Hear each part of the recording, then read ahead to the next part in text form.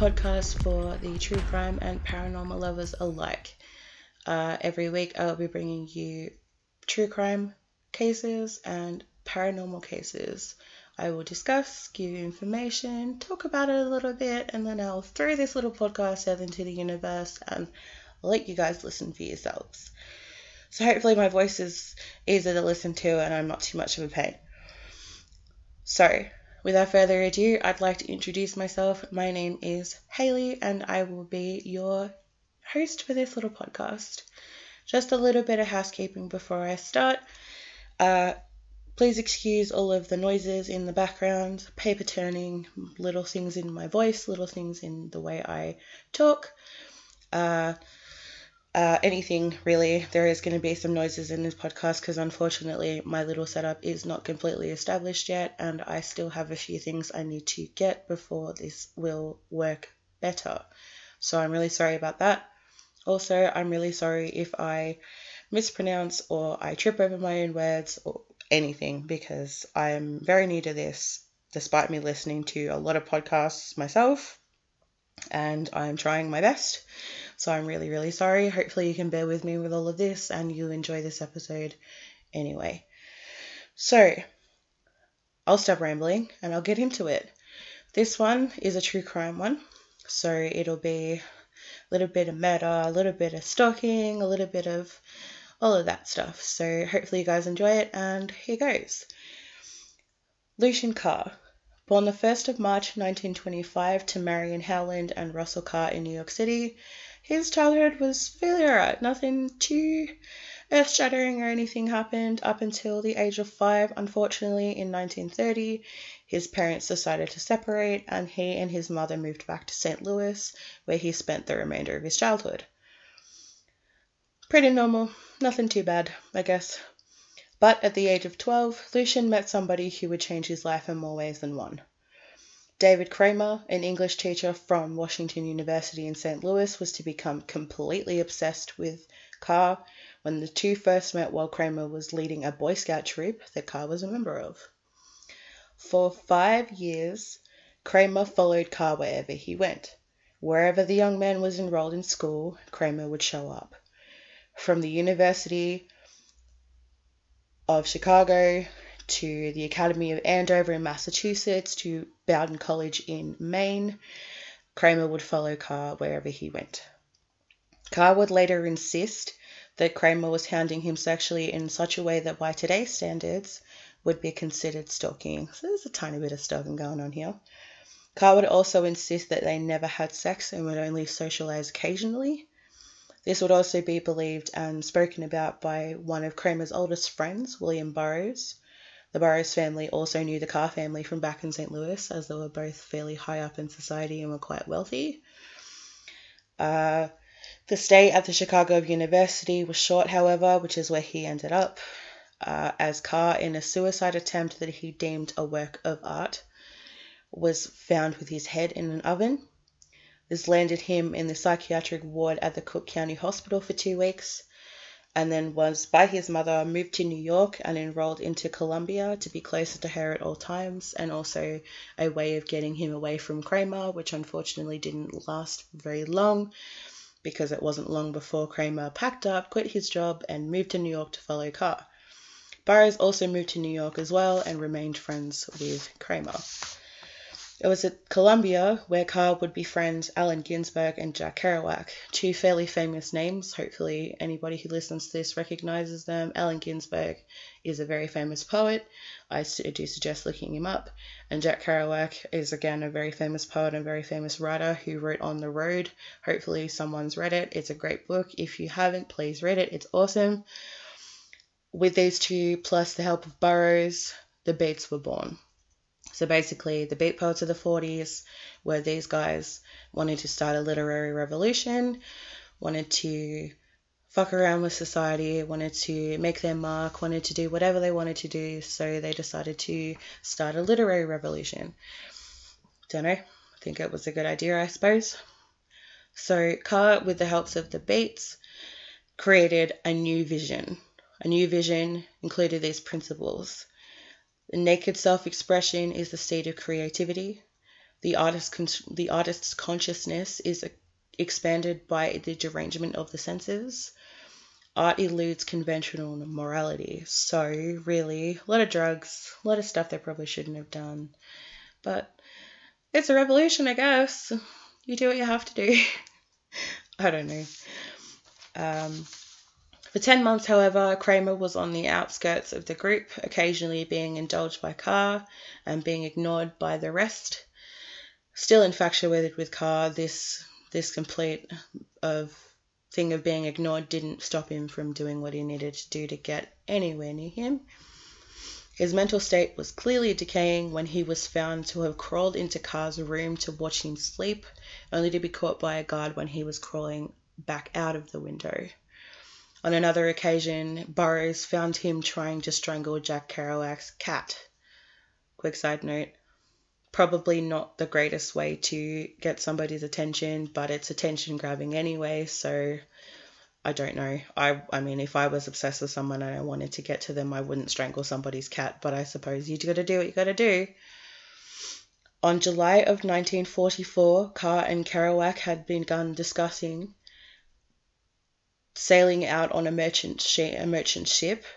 When Kramer found this out, unfortunately, it sent him into a massive panic and he feared that he would lose Carr forever. On August the 13th, 1944, Carr and Kerouac attempted and failed to ship out of New York to France on a merchant ship, aiming to fulfill a fantasy of walking across France in character as a Frenchman and his deaf-mute friend, and hoping to be in Paris in time for the Allied liberation.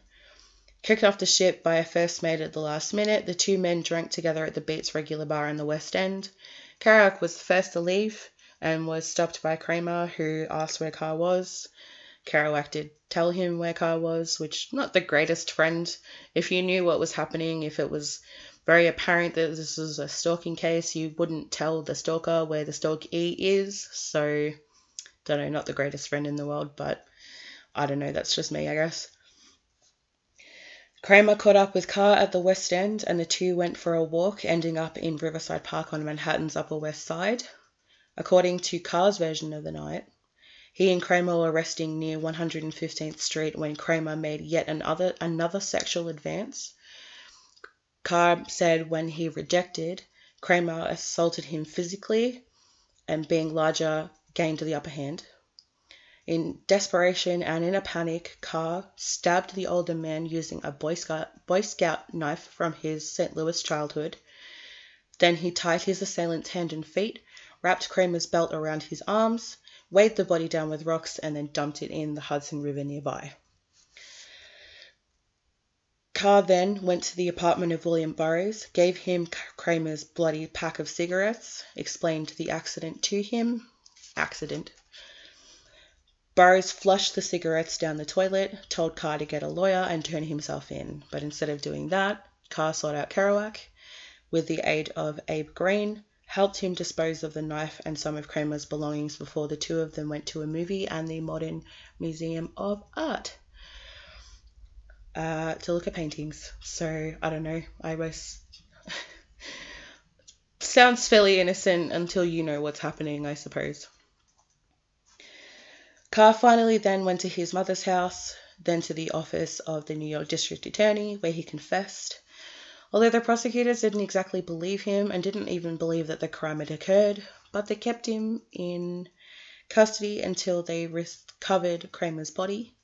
Carr then identified the corpse and then led the police to where he had buried Kramer's eyeglasses on the Morningside Park. So didn't reclaim his innocence for too long, actually did the right thing and turned himself in, which is good. Kerouac was arrested as a material witness, as was Burroughs. Burroughs' father posted bail, but in the famous Beatside story, Kerouac's father refused to post the $100 bond to bail out his son. In the end, Edie Parker, Jack Kerouac's partner's parents, posted bail only if he agreed to marry their daughter. With the detectives serving as witnesses, Edie and Jack were married in the municipal building. After his release, he moved to Chicago, where Edie was born. Their marriage was unfortunately annulled in 1948. Carr was then charged with second-degree murder. The story was followed closely by the press, involving, as it did, a well-liked gifted student from a prominent family, New York's premier university, and scandalous whiff of homosexuality. The coverage embraced Carr's story of obsessed homosexual preying on an appealing heterosexual younger man who finally lashed out in self-defense. The Daily News called the killing an honest slaying, an early example of the gay panic defense. If there were subtle shadings to the tale of Carr's 5-year saga with Kramer, the newspaper completely ignored them. Carr pleaded guilty to first-degree manslaughter, and his mother testified at the sentencing hearing about Kramer's predatory habits. Carr was then sentenced to a term of 1 to 20 years in prison. He served 2 years in the Elmira Correctional Facility in upstate New York and then was released. After his prison term, however, Carr went to work for United Press, which later became United Press International, where he was hired as a copy boy in 1946. He remained on good terms with his friends, served as best man when Kerouac married Joan Haverty in 1950 in November. Carr has sometimes been credited with having provided Kerouac with a roll of teleprint paper from the UP offices, which Kerouac then wrote the first entire draft of On the Road in a 20-day marathon fueled by coffee, speed, and marijuana. The scroll was real, but Carr's share in his first draft tale is probably a conflation of 2 different episodes. The 119-foot roll first roll, which Kerouac wrote in 1951, was actually many different large sheets of paper trimmed down and taped together. After Kerouac finished the first version, he moved briefly into Carr's apartment on 21st Street, where he wrote the second draft in May on a roll of United Press teleprinter, and then transferred that work to individual pages for his publisher. Carr remained a diligent and devoted employee of UPI. In 1956, when Ginsberg's Howl and Kerouac's On the Road were about to be national sensations, Carr was promoted to night editor. Leaving behind his youthful exhibitionism, Carr came to cherish his privacy. In one well-noted gesture, Carr asked Ginsberg to remove his name from the dedication at the start of Howl. Ginsberg agreed. Carr even became a voice of caution in Ginsberg's life, wanting him to keep the hustlers and the parasites at arm's length. For many years, Ginsberg would visit the UPI offices and press Carr to cover the various causes which Ginsberg had allied himself. Carr continued to serve as Kerouac's drinking buddy, a reader and a critic, reviewing early drafts of Kerouac's work and absorbing Kerouac's growing frustrations with the publishing world. Married in 1952 to Francesca Van Hartz, the couple had 3 children, Simon, Caleb, and Ethan. Caleb,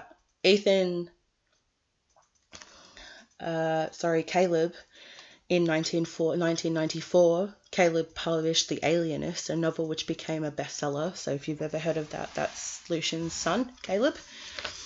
They divorced, and then he later married Sheila Johnston. Lucian Carr spent 47 years, his entire professional career, with UPI, and went on to head the General News Desk until his retirement in 1993, the year I was born. If he was famous as a young man for his flamboyant style and outrageous vocabulary, he perfected an opposite style as an editor and nurtured the skills of brevity in the generations of young journalists whom he mentored. He was known for his often repeated suggestion, "Why don't you just start with the second paragraph?" Carr was reputed to have a strict, acceptable standards for a good lead, his mantra being make 'em laugh, make 'em cry, make 'em horny, or other variations of this. Carr died at Washington University Hospital in Washington in January of 2005 after a long battle with bone cancer. So, what do you think?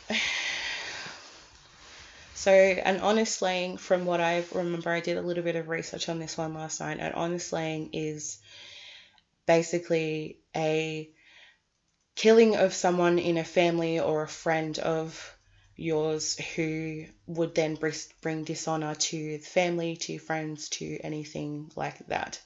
So, in the gay defense panic, or the gay panic defense. Basically, the way that it seemed to have gone is they tried to use the fact that Kramer was definitely homosexual, and Carr alluded to the fact that he was completely heterosexual, and used the honor slaying as a way to lessen his sentence. But unfortunately, that honor slaying didn't really work, and was sensationalized by the news, but it was never actually used as a defense. But he only got 2 years, obviously, and then was released. So, yeah, not fun, not the greatest way to get rid of somebody that's stalking you, but at the same time, job well done, I guess. Hopefully you guys enjoyed that. I actually managed to get through this entire thing without it sounding like complete garbage, so hopefully it's not too bad. I'm not 100% sure on what I'm doing next week, but I do have an Instagram, at Killer Haunts. So I will be posting little photos and stuff about this case. I'll post the newspaper clipping and a few little different things, photos of everybody involved as well. So if you want to check that out, that's Killer Haunts on Instagram. Facebook page is coming. Everything else is coming. Hopefully that will be up and running soon. All the links and stuff will be in the episode details. And yeah, hopefully you guys enjoyed that, and I hope you guys have a wonderful day, afternoon, evening, morning, wherever you guys are listening from. So thank you very much, and I will speak to you soon.